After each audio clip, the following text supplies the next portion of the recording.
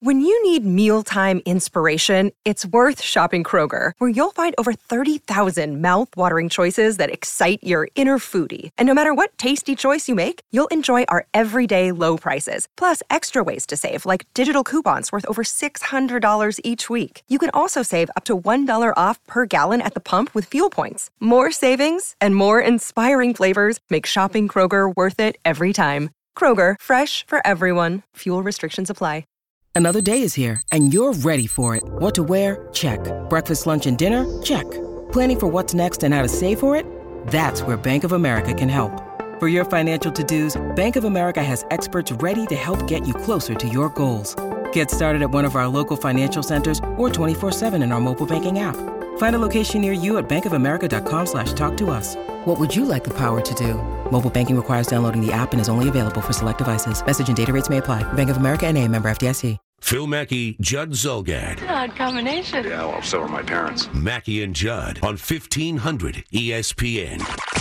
Now on Mackey and Judd. You wanted better charts that you could see the fine print on. The pie chart of praise. You should be singing his praises. Butler takes it away from a couple of Rockets. A timeout on the floor.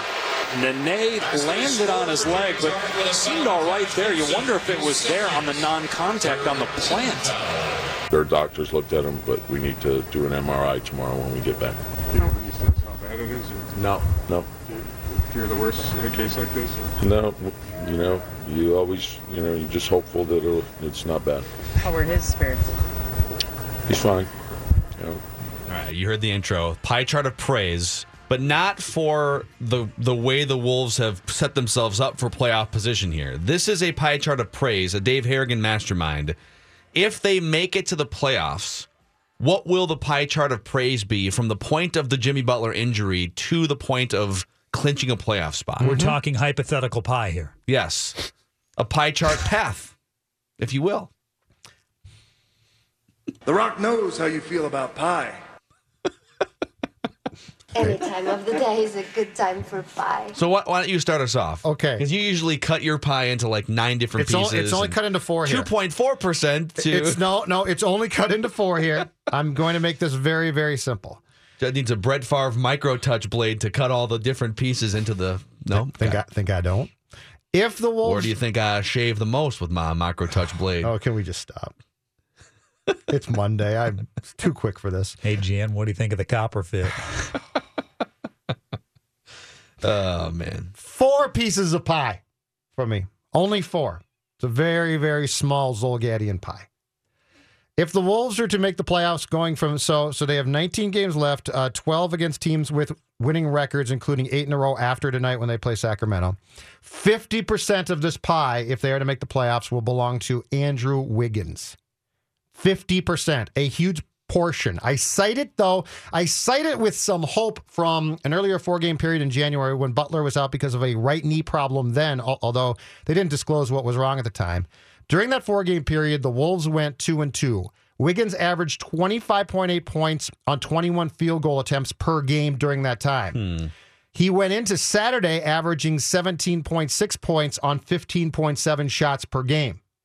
So he clearly feels a lot more emboldened, empowered, and willing to take more shots, probably take more chances, and do more when Butler is out. So if he can do that and the Wolves make the playoffs, he'll get 50% of the pie. 20% of the pie, if they make the playoffs, will go to Jeff Teague, who was outstanding on Saturday. Now, the Bulls don't give a damn. The Bulls, for the most part, don't care. But Jeff Teague's role will definitely change somewhat now going forward if they're to make the playoffs, and that will include shooting more, certainly. 20% will go to Jeff Teague. I think the Bulls, like Zach LaVine cares. Right, but they're just not good enough to make the playoffs. But they're not playing their veterans for the most part. They basically, Hoiberg's been mandated by the executives there to try and lose as much as possible. Sure. So Dunn cares, LaVine cares, Markkanen cares, but they're not playing veteran players on purpose. 20% of the pie, so I'm at 70, 20% of the pie will go to Karl Anthony Towns. He can't do much more, but he can do more. So if they're going to make the playoffs, he's going to play a significant role. He already does, but I give him 20. And then my fourth and final piece of pie goes to Belly, who I say 10%, because he, I think, is going to be the primary starter with Butler out. So I go Wiggins 50%, Teague 20%, Towns 20%, and Belly just because his role is certainly going to change 10%. You and I have a pretty similar pie charts here with a couple of differentiators. All right. Mm-hmm. So I'm going to work my way up from the lowest percentages. I also have 4 slices of pie. The pie chart of praise between now and if the Wolves are to clinch a playoff spot, a hypothetical pie chart. The Rock knows how you feel about pie. 5%, because you got to account for the teams at the bottom of the Western Conference. You're going to need some help. You can't have the Jazz got super hot before the All-Star break. You got to pour some cold water on those teams. Make sure that 46, 47 wins gets you in. You got 36 wins right now, I believe. So can you find 10 more wins the rest of the way and then pour some cold water on the other teams, which means 5% goes to Ricky Rubio and the 10 seed Utah Jazz. That's right. Ricky Rubio reverting back to his old injured self and a guy who shoots 2 for 9 every night. And funny, he shot 2 for 9 a couple nights ago in a win over Dallas. Any chance for a Ricky shot you take now? He's been inactive for 3 games over the past couple weeks. He's back to 7 points and 4 points, although he did have that stretch of 2 weeks where it was 34 points and 20 and 29. He just went out of his mind, and he does that. He'll go out of his mind for like 2 or 3 weeks and make you think he's turning the corner. The Wolves can't have that happen.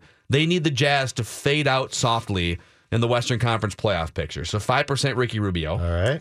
10% to Nemanja Bjelica. So you and I are both in agreement on this one.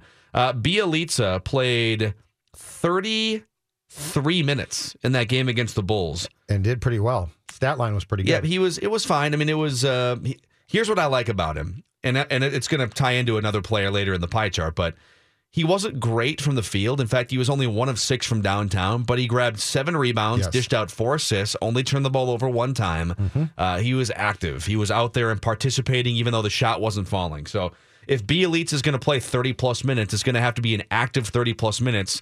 Now, if his shot is falling and he's getting you 20 points based off 3-pointers and a bunch of rebounds, that's even better. He's not going to be anywhere near the defender that Jimmy Butler was. He's not in the same stratosphere defensively, but he can add some offense. I'm also going to put 10% on Karl Anthony Towns. It's hard to ask him to do a lot more than he's already doing because he's already a double-double machine every single night. I think the one thing I would ask of him is to just shoot more. So Jimmy Butler takes, 15 shots a night, so you're going to have to distribute those elsewhere. I don't want 12 of them going to Andrew Wiggins. I think Jimmy Butler should hand off like 8 shots per game to Towns. Towns should go from 14 shots a game to 20 in the next month. Yeah. And so you'll just see his numbers go up organically if he shoots more often. Mm-hmm. And this is where you and I are in lockstep, although I'm putting even more of a percentage on him. Andrew Wiggins. And it's fair. He just signed a max contract. He's no longer 19 years old, 20 years old. It's time to take this baton and run with it, not just as a scorer. And this, again, against the Bulls, it was a good team win. He was not great all around on Saturday night. They won the game by 20 points. Yes. And I know that rebounds and assists aren't always what defines. It could be that rebounds fall into your lap. So it's not always the perfect measurement. But in terms of being active, and if you're going to be out there for 30 to 40 minutes a night, I need more than 4 combined rebounds and assists, especially with Jimmy Butler not on the court. That's good enough. You're going to win the game against Chicago, especially at home. You don't need a whole lot. You don't need a Herculean effort to beat that Bulls team at home. No, you don't. But again, this is where guys stepped up. Taj Gibson's out there for 36 minutes. He gets you 13 combined rebounds and assists.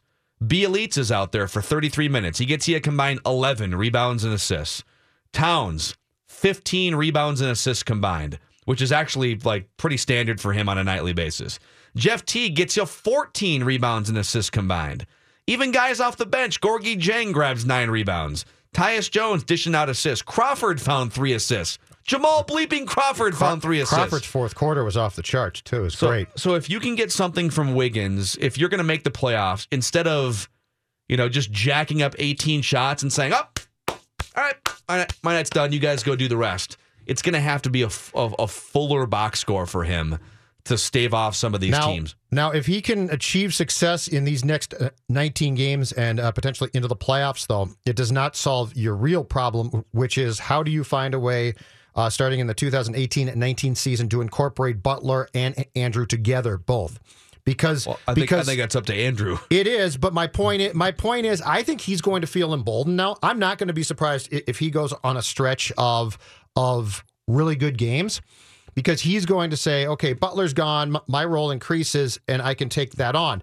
Now, that's fine, and that's what they need for right now, but it also does not solve your ultimate problem, which is at some point in time, he's going to have to figure out how he fits in as an effective player with Butler on the court, which is one of the things I don't think we saw or have seen nearly consistently enough this season. But think about, I agree with you, but think about what you just said.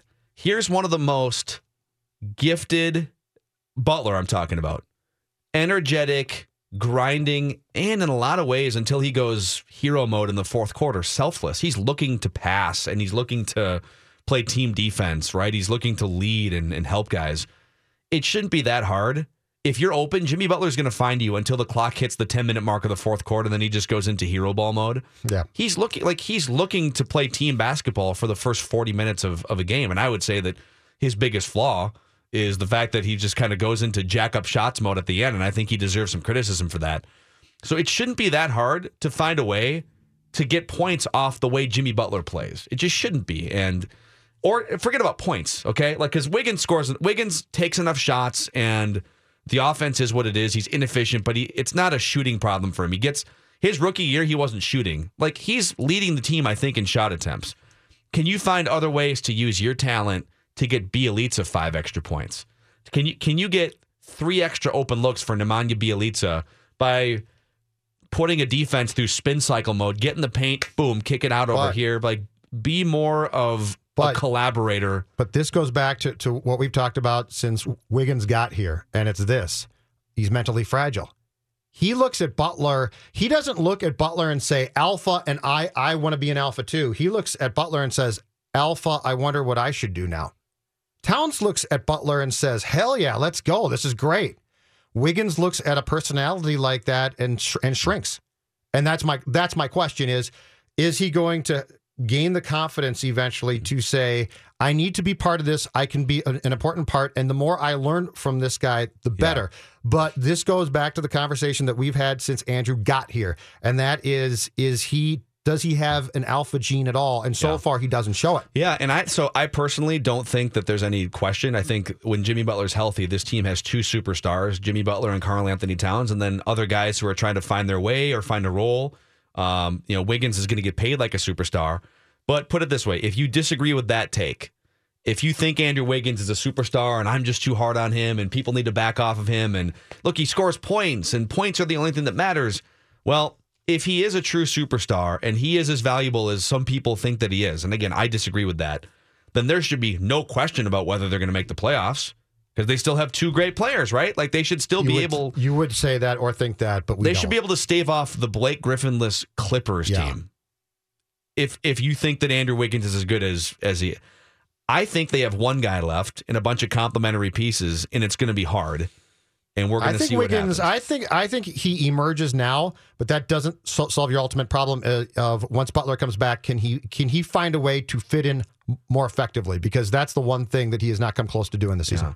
So let's switch gears here and talk about the Twins. Logan Morrison, 38 home runs with the Rays last year. And he's going to be playing for the Twins here starting. I think he's going to play in spring training games here ASAP, right? They haven't announced the contract yet, but I would assume that they haven't sent out a press release. They but have not. I think that's going to be done pretty soon here. It'll be this week at some point, yeah. So Derek Wetmore is down in Fort Myers covering Twin spring training, 1500ESPN.com, and the Touch 'Em All podcast. We'll talk to him when we come back. We'll talk U.S. curling gold medal in about a half hour with John Benton and Tom Chorsky. Wild trade deadline approaching here. We'll see if the Wild make a move in the next few hours. Mackey and Judd. The Mackey and Judd Show rolls on. All right, bring it in. We all ready? On 1500 ESPN. It's looking good. Last year they surprised a bunch of people.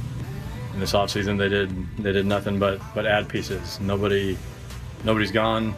The only thing is that we added pieces. This team got better, and it's going to be an exciting season.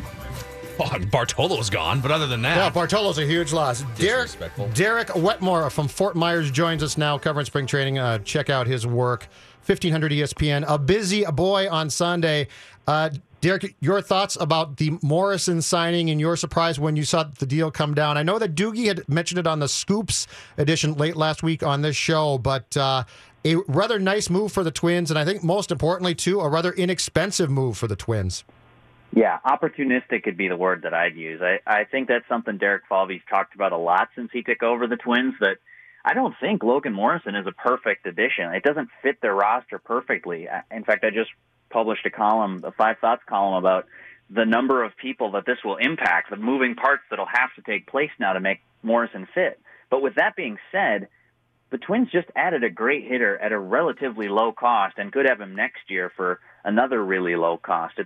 It's a low-risk move that, if you're buying into his breakout season in 2017, could have the potential to really pay off not only this year, but also next year for the Twins.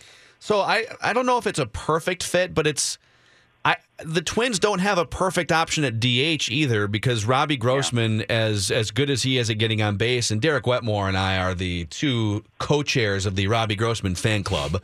The guy takes great at-bats. He's just kind of a sneaky, under-the-radar offensive performer. Logan Morrison, if you believe that last year wasn't a fluke, and I don't think it was, I think he changed some things in his swing mechanics and in his approach that are going to lead to success for the next few years. He's better. I mean, Logan Morrison is just a better offensive option than Robbie Grossman. But it doesn't mean that you can't use a combination of Grossman. Mauer takes some time off to keep rested, and Morrison plays some first base. I think it almost, and Grossman, if you keep him on the roster, can play outfield, not particularly well, but you can put him in the outfield if you want to exploit a pitching matchup of some kind. I think it just gives the Twins a lot more authority in their lineup and options at first base, DH, and corner outfield, Derek. Yeah, agreed. And I do like Grossman, but you don't keep a better hitter on the bench just in favor of Robbie Grossman. I think that it'd be fair to say that there aren't a lot of teams that are buying into what Logan Morrison did last year. Because, look, he hit 38 home runs, was one of the better hitters in the league against righties, and he's still unemployed on February 22nd looking for work and has to take a one-year deal with a vesting option. That doesn't sound like a player who is in high demand this winter. And I don't think that necessarily says that he's not going to repeat it or that the Twins don't think that they can tap into some of that potential. But I think if every team in baseball thought they were going to get a 40-home run hitter who can play first base and DH, there would have been a bigger market for that, even with 10 teams around the league tanking this winter. So I think that the Twins probably didn't start their offseason saying, all right, we need to fix the pitching and we need to add a corner bat because we don't have enough of those. But I do think that once the price came to a point where it was like this and, okay, hey, spring training's underway, you're looking for a job, we've got to fit, quote unquote, because like I said, it's not perfect. But I think with a hitter the caliber of Logan Morrison, if you can get him at that price tag, I think you sign him and then you figure out where the pieces fall after that. I think it's an opportunistic signing for the Twins, and I think it could be one of the good low-risk gambles of the entire offseason, not just for the Twins, but really around Major League Baseball. Speaking of potentially good buys, Derek, when does the starting pitcher come? Because that's if you now go get Lynn or Cobb, your moves have been, as far as I'm concerned, absolutely fantastic. If you add Lynn or Cobb to this lot of players, this has been a very, very good off-season of moves for you if you're the Twins. Totally agree. If you add one of those guys, I'm not sure how high the Twins are on an Alex Cobb or a Lance Lynn for that matter. They're probably not getting the same grade as a Yu Darvish, but I think that turns this into an A-plus offseason. You addressed all of your needs. You made yourself better offensively. You made yourself better on the mound, starting, relief, and then you start to get into that conversation with the Indians. Right now, I think the Logan Morrison signing, combined with the Jake Odorizzi trade, puts the Twins solidly in the wild card mix, but I still don't think they're a lock for the postseason. They're a good team right now that, I don't know, I'd probably have them around 88, 89, 90 wins or something like that. So to answer your question on when does the starter come, would you be surprised if it was in July? I wouldn't personally be too shocked unless the Twins get a price that they love on one of those three starters, Jake Arrieta, Lance Lynn. It's bargain time, Derek, though. It's garage sale time. Everything must go. Well, two-part. Yeah, Sunday. Well, that's different. That's the monster truck discount. But that might be discounted too. I think to what Derek's saying, it wouldn't shock me if they say, you know what, that's enough for now. And even with the discounts, we just don't feel comfortable enough with these guys coming off Tommy John. I think I would be shocked if they didn't add a quality starting pitcher before the July 31st trade deadline. But they could still, if they wanted to sign Lance Lynn they offered him a 2-year deal according to Doogie, kind of a lowball deal. Could you get him on a 3-year deal? And maybe it's a mutual option or something for that last year. That wouldn't preclude you from also trading for Chris Archer. So, I just like the fact that the flyers the Twins are taking, Derek, the Anibal Sanchez and the Eric Ibars, no longer are those the guys that the Twins are leaning on to make or break their season. Those are just the flyers, in addition to quality guys like Odorizzi and Logan Morrison, and then if they were to add another pitcher in free agency. Right. Yeah, if you made me take a guess, if you said which is more likely, Anibal Sanchez starts 30 games for the Twins or Anibal Sanchez starts 0 games for the Twins, I would lean towards 0. And I think they're doing that sort of across the board. Like, they bring in Ibar just in case he needs to make the club as sort of a utility infielder. I think it's sort of Miguel Sano insurance or, injuries through camp or anything like that. Whereas you're not saying, hey, Eric Ibar, you want to come to spring training and be the starting shortstop? That's not the position the Twins have put themselves in. So they're very well protected in that way. And I also see the same thing happening on the pitching side. I know that we want them to add another starting pitcher because there are guys out there, maybe it's bargain time, and it's a good time to go shopping. But I also think the Twins are looking at this, and they have to figure out what are they going to get from Anibal Sanchez.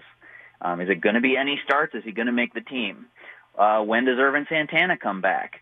What is Trevor May going to be when he eventually returns, which I think will be in early June? And I think that's a candidate that's being overlooked by a lot of people right now. He's coming off a Tommy John surgery, so I get it. He's been out of the picture for a year. But his one season in the bullpen, he was a lights-out reliever when he was healthy. And there's some advanced metric stuff that really like Trevor May and paint the picture of him being a much better pitcher than he's been so far in his Twins career. So, yes, they can add another pitcher, but I think if you're really going to shoot for that top flight, that sort of Yu Darvish, Chris Archer territory, I think it's going to be easier to add that kind of guy at the trade deadline because personally, I don't think Jake Arrieta is that guy. So I don't think it would be the worst thing in the world to be patient about it. I also think if you just go get one of those guys right now, you're adding guaranteed wins to your team and you're making your pitching staff much more formidable than it was 2 weeks ago. Does May start, Derek, when he comes back? Yes. I understand that the Twins are very high on him as a starter and that bullpen would sort of be a last-ditch fallback effort. If they can keep him healthy and making starts, they want him stretched out as a starter. Hey, back to Logan Morrison for a second here. Derek Wetmore down in Fort Myers. I know you've been perusing through the clubhouse here. What's the vibe among players in the clubhouse? What are people saying, and how do they feel about the Twins' chances to contend, or what that move means to just kind of bolster the mood? Well, they're talking about themselves as a playoff team, and rightfully so. I mean, they went last year. I think that team maybe played a little bit over its head, so as I am kind of being the wet blanket, saying, maybe they're on the outside looking in with how good the rest of the American League is, that's certainly not the way they feel about it inside the clubhouse. And then how can you help but feeling encouraged that your bosses who stripped away from your team last year and said, nah, you're not good enough, we're taking this Jaime Garcia and Brandon Kinsler from you, and those same bosses have now turned around and said, okay, how about a mid-rotation starter, Jake Odorizzi? How about adding a corner bat that's going to go in the middle of the lineup, Logan Morrison? And then not to mention the upgrades they made in the bullpen as well. So I think that the feeling in the clubhouse is understandably buoyed by the fact that those same guys who took away from you last year are now adding up. They're really loading up the roster and giving you a chance to go compete. They're talking about themselves in the same breath with the Indians. I still have ways to go to believe that, but they are, I think, strongly in the postseason consideration right now, and the feeling in the clubhouse is understandably confident. Right on. We spent, by the way, about 40 or 45 minutes on an episode of Touch 'Em All yesterday, just breaking into the Logan Morrison sustainability and some of the some number crunching and some more reckless speculation, too, on Lance Lynn. So if you haven't yet checked out the Touch 'Em All Twins podcast, now's a pretty good time with Twins excitement and the regular season just around the corner. Derek, we'll talk to you tomorrow from Fort Myers. See you, Wetmore. Sounds good. good. Thanks, guys. All right, Derek Wetmore down in Florida. We, sometime here before the show is over, maybe we do this at noon. There's some interesting Viking stuff percolating across the football sphere. It's Combine Week. Yeah, but there's like Case Keenum stuff now, and also Kirk Cousins stuff. So we'll get to that. Let's just block out some time at noon to dive into some reckless Viking speculation on Logan Morrison. When we come back here, let's take a stab at what the Twins lineup could or should look like, and what does it mean for the rest of the roster? Who might be out now that Logan Morrison is in? So more Twins discussion here on Mackey and Judd. Luther Brookdale Toyota is a proud sponsor and a very helpful one of the Touch 'Em All Twins podcast and the Mackey and Judd show. We really appreciate them being on board now, going on, I want to say 7 years at 1500 ESPN. It's all about those long-term relationships. They've built that with us on this show and with 1500 ESPN, just like my family and my extended family as well has built the same relationship and vice versa with Luther Brookdale Toyota. First name basis, you'll find out pretty quickly that you'll be on a first name basis with everyone in that service department and in the showroom area too. I mean, it's the best combination of durable, popular vehicles, Toyotas, and also great people who know the industry, who know cars, who know communication, and everything. Go in, ask for a test drive, one of the 2018 models that's on the lot here, the RAV4, the Camry, the Corolla, the Tundra, and find out for yourself. 694 on Brooklyn Boulevard and LutherBrookdaleToyota.com. Phil Mackey, Judd Zulgad. My 3 words for this: baffling, embarrassing, and infuriating. Yeah. Mackey and Judd on 1500 ESPN. All right, we're going to dive way more into this in the noon hour, but just to keep people posted here, Ian Rappaport, NFL Network, reports the Vikings are not expected to franchise tag Case Keenum. He's slated to hit free agency per sources with knowledge of the team's thinking, and barring a change of heart, Minnesota joins the fray for a starting quarterback and will make these next few weeks fascinating. So unless their plan is to bring Case Keenum back on something less than a franchise tag deal or a multi-year deal, I think they would have hammered that out by now. Yeah. This is them saying goodbye to Case Keenum. Yes. And I think it's hello to Kirk Cousins. This is the least surprising move. I expected this because now I did say that it would have made sense for them to potentially franchise him for 1 year. But I just keep going back to, and I know people are like, yeah, shut up about this, but I keep going back to what Mike Zimmer's attitude towards Keenum was all year long. That didn't change. And Mike Zimmer, I think his fears about Keenum in his mind were certainly realized in the second half against the Saints, and then in the loss in the conference title game. So this one to me is the least surprising. This takes me in 2 directions. One is what you just said, which is they're going to make a strong bid for Kirk Cousins. The other is don't bury the aspect of Bridgewater, and then you go sign the guy from the Jets. I always get McCown, yeah. McCown. Yeah. I want to say Hoyer. Testaverde. Yeah, exactly. Name it. Joe He's going to be Namath's going to be fantastic playing quarterback for the Vikings. But that to me, those are the 2. They're either going to try and make a spectacular splash with Cousins, or they have enough knowledge and faith in Teddy, and then get McCown to play behind him. Yeah. So it's one of those 2, I think. Interesting. So we're going to carve out some time in the noon hour to dive deeper into this, because there's been a couple other things speculated by people plugged in around the league just through our Twitter timelines. This is what happens combine season and free agency shortly after. You get to the truth of what teams are thinking. And if the Vikings aren't willing to franchise tag Case Keenum, it either means they're working on something bigger, like long-term. I highly doubt that. It just doesn't make sense for them to lock in. With Keenum, franchising him would have been the thing to do. I don't think they are. So Ian Rappaport saying the Vikings will not franchise tag Case Keenum. There's a high shot deep to right. That ball's got great carry and is gone. Grand slam for Logan Morrison. The Rays will take a 6-0 lead. All right, so he hit 38 bombs last year. It looks like he has revamped his swing. Logan Morrison, 30-year-old breakout season. Twins can plug him into the middle of their order and see if he can carry over what he did last year. Before we do our projected Twins lineups, I think the Twins, the 25-man roster, it's going to be 12 pitchers usually and 13 hitters. I think there's 11 solidified spots with the position players and 2 open. So you tell me if I'm off on this. I think the solidified spots are Logan Morrison, Joe Mauer, Brian Dozier, Jorge Polanco, Miguel Sano, and suspension pending. Jason Castro, Mitch Garver, Byron Buxton, Eddie Rosario, Max Kepler, Eduardo Escobar. That's 11, leaving 2 open spots for this collection of 5 guys. Robbie Grossman, Ira Adrianza, Zach Granite, who has minor league options left, Eric Ibar, who used to be a really good middle infielder shortstop with the Angels. He's might 34 be Sano's now. personal sort of protector. Yeah, that's an interesting one. They go way back. So and Kenny Vargas. So I think you're picking 2 of those 5. Vargas, he gone. To me, Vargas is gone. Yeah, Logan I think Morrison. he'll be gone soon. I think. So that leaves 2 spots for these 4 guys. And Granite's got minor league options, so I think he starts the year in the minor leagues. Sure.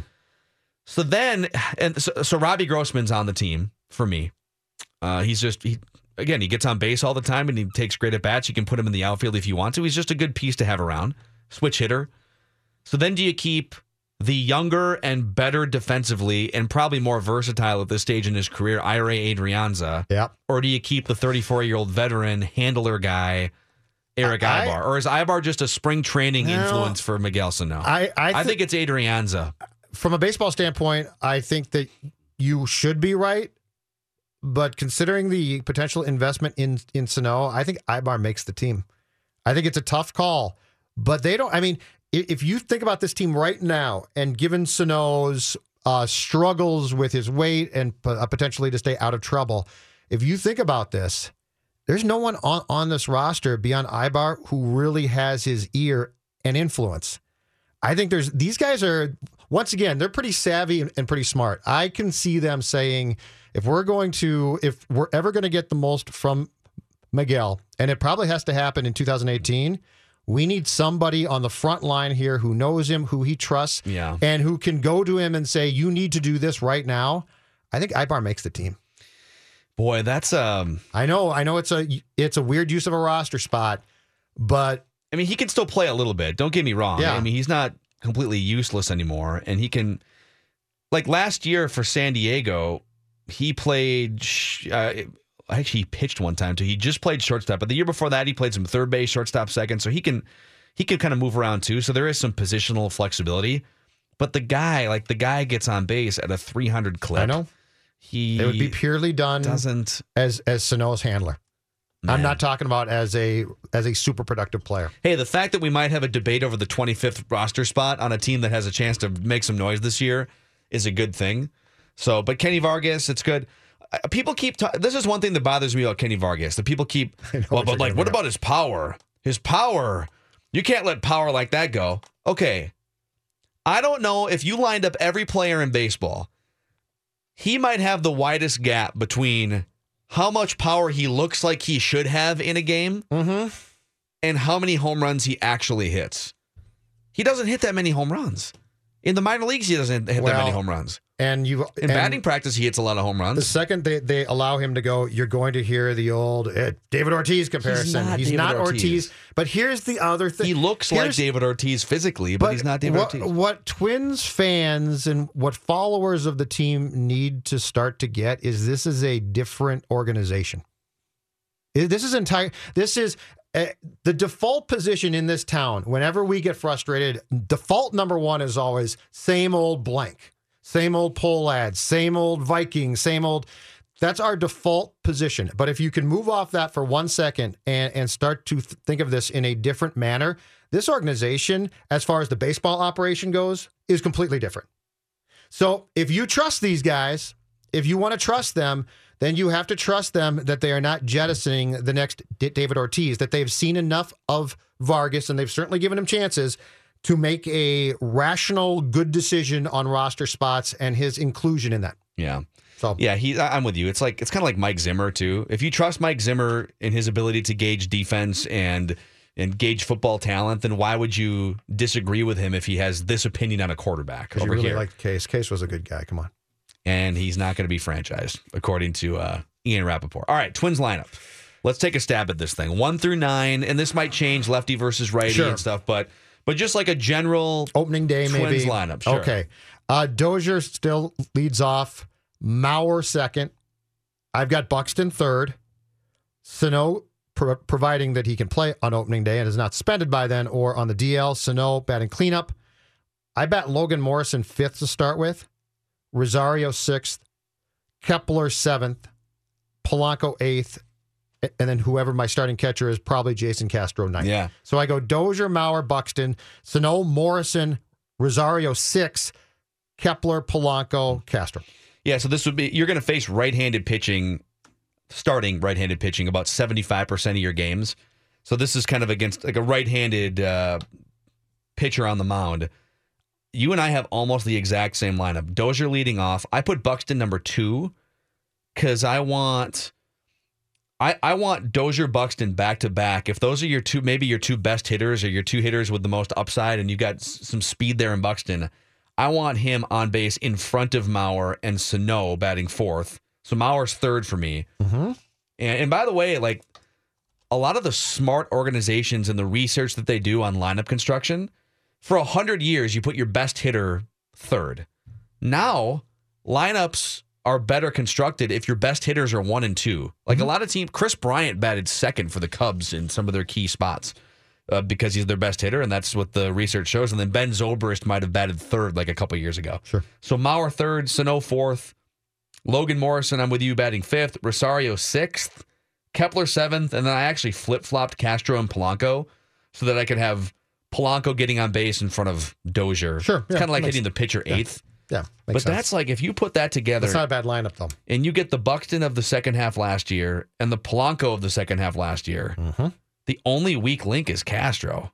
Mitch Garver might not even be a weak link. He's been a really good hitter throughout his entire minor league career. Maybe he becomes your starting catcher at some point.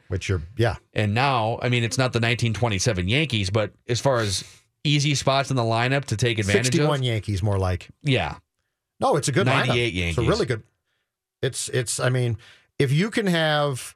Now, do you think that Dozier, how long do you think he's going to bat in the top spot for it in his career? Do you think he's going to bat there for a few more years? Do you think they're eventually going? I mean, he does have the power to certainly move him down. I don't know if it's optimal, but he seems to be comfortable there. Like, I think it makes more sense for Mauer to bat leadoff and then Dozier bat behind Mauer. Sure. But Dozier seems to just be more comfortable in the leadoff spot, and I don't know if there's enough sample size to say that for sure. But like, you're kind of splitting hairs. If you put these 9 guys in any order against a right-handed pitcher, you're gonna score a lot of runs. So yeah, Logan Morrison, if you were to replace him with Kenny Vargas, you'd just be much less sure about this lineup. And then Vargas is batting 7th or something. Yep. But 38 home runs in the middle of the lineup is pretty good. So we're gonna get to some Viking speculation at the top of the hour. Some interesting stuff coming down about Case Keenum and about Kirk Cousins. But I think everyone was pretty excited if you are an American, for God's sakes, and you like obscure sports that pop up in the public eye. Our curling team won gold for the first time ever. We had John Benton, who was on the 2010 Olympic team, and he's part of the Four Seasons Curling Club in Blaine. He was in studio on Friday talking about the Canada game and then foreshadowing. Let's have him on again next to sort of recap a great weekend for U.S. Olympics and U.S. curling, then to some Vikings, and then Tom Chorsky on NHL trade deadline stuff. The Wild also had a move take place here. Was it today that happened, right? The Chris Stewart thing? Yes. Chris Stewart claimed off waivers by, was it Florida? Calgary Flames. Calgary? Okay. Yep. So goodbye to him. All right, Mackey and Judd. Mackey and Judd now continue on 1500 ESPN. For 5 and maybe gold for the U.S. Can he get it? He can! 5 on the board for Team USA. Yes, that I wish I saw it in the morning. I saw the rerun in the morning. I got to admit, because it started like 12:30, and I don't know. My goal was to stay up, but all right.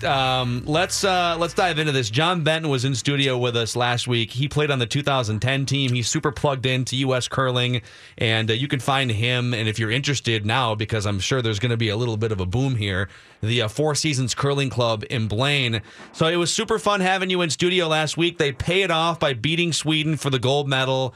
Your thoughts on curling reaching a new plateau here? First gold medal in U.S. history, John.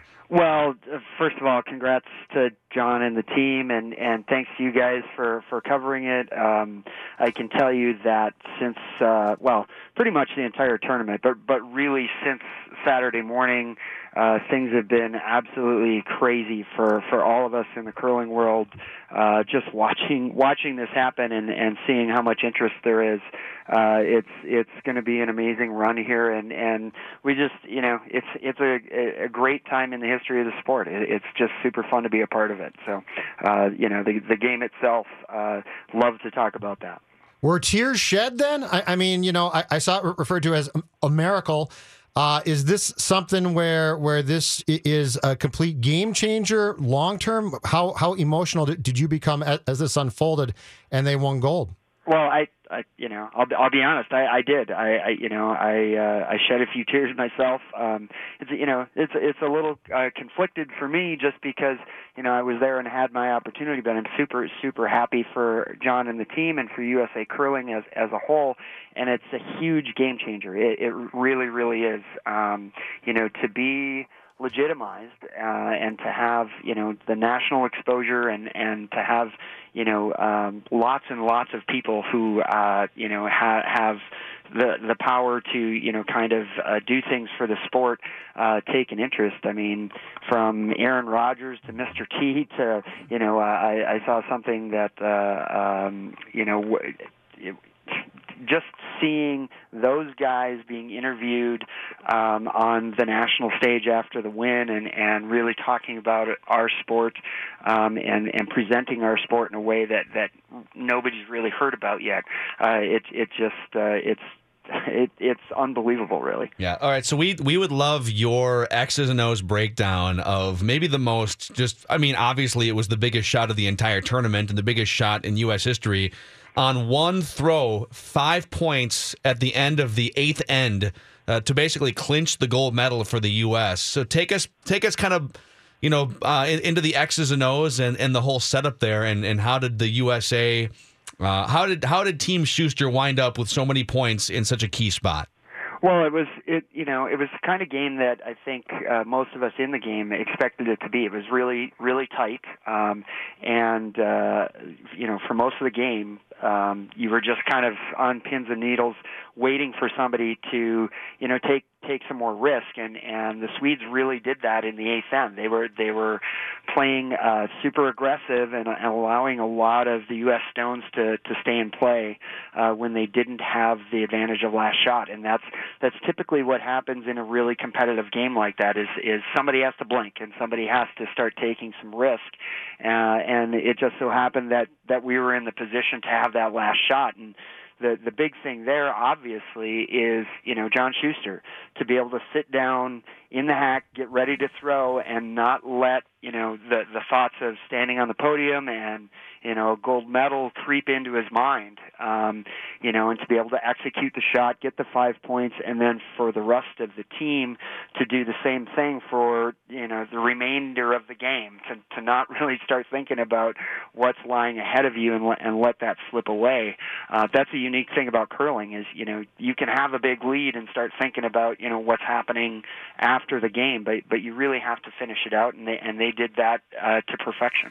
What, John, do you think changed too? I mean, going back from the time where things fell apart and didn't go well to getting gold, what was the biggest change within the program itself, or what evolved to the point that we got to on Saturday? Well, there's a number of things. First of all, we talked a little bit last week about how, we came back from 2010 and the USOC kind of looked at us and said, "What are you guys doing? We really need to see more out of our investment." And so we did a number of things. First of all, I'll take a little plug for us as the training site. We have year-round ice here. Which is huge for curlers to be able to get access to the ice, because the typical season is September to April. Well, for us to be able to have them come and train and be on the ice here and get in the weight room and just spend more time together as a team is a big deal. The other thing that the programming has allowed many of the teams to do and pushed teams that aren't even within the program is just to get out and play more, get out and play against top-level competition. So spending a lot of time in Canada, spending a lot of time in Europe where the best teams are. I think one thing moving forward that will be of note is, does this push allow us to have more of those types of events types of events in the United States? Can we start to attract some of those top teams to come play here more often? We host an event, the U.S. Open, in January that started to do that. There's a couple other events, one in Arizona, that's starting to attract those teams here. But I think for the future of the sport in the U.S. and in general, we need to have those high-level training-type World Curling Tour events here in the United States so that more teams have access to that type of competition. And there's no rest. It's time for a dynasty now. On to 2022, John Benton. It is. You have to start thinking about that already, and who's it going to be? I mean, one of the big deals is to refill that pipeline. Is it going to be Schuster? Is it going to be another team? And if it's another team, have they been battle-tested? Are they as ready as John's team was? Yeah. Well, it was great catching up with you last week, and for them to pay it off on Saturday, super fun. And I'm sure people, if you haven't seen it, the celebration and the whole culmination of the eighth end and the 5-point shot is worth looking up on social media or on the internet. John Benton from the Four Seasons Curling Center in Blaine. He was in the 2010 Olympic Games in Vancouver. He's also been an NBC TV analyst. If people want to kick the tires, if they just want to see what curling's all about, what can they do at the Four Seasons Curling Center? Give people like a place to go, website, all that stuff. Yep. You just jump on fourseasonscurlingclub.com. Right on our front page, it says if you want to learn to curl, click here. That'll bring you to all the dates and times that we have set up in the remainder of the month here, as well as in March and in April, as to when you can find a Learn to Curl. It's $25 a person. You come in, you get off ice and on ice instruction, and we can get you right into a league. Awesome. Thanks, John. Thank you, John. Thanks, guys. Appreciate it. All right, that's John Benton from United States Curling. Yeah, he reached out to us originally a few weeks ago, and he heard now that Lou Nanne story about Jared Allen. I see that making the rounds all over the internet. Yep. So it took people a few weeks to catch on to that. Next Olympic Games, Jared Allen. That would be so fun. I'm telling you. Give that dude a sweeper and a mullet. He'd be great.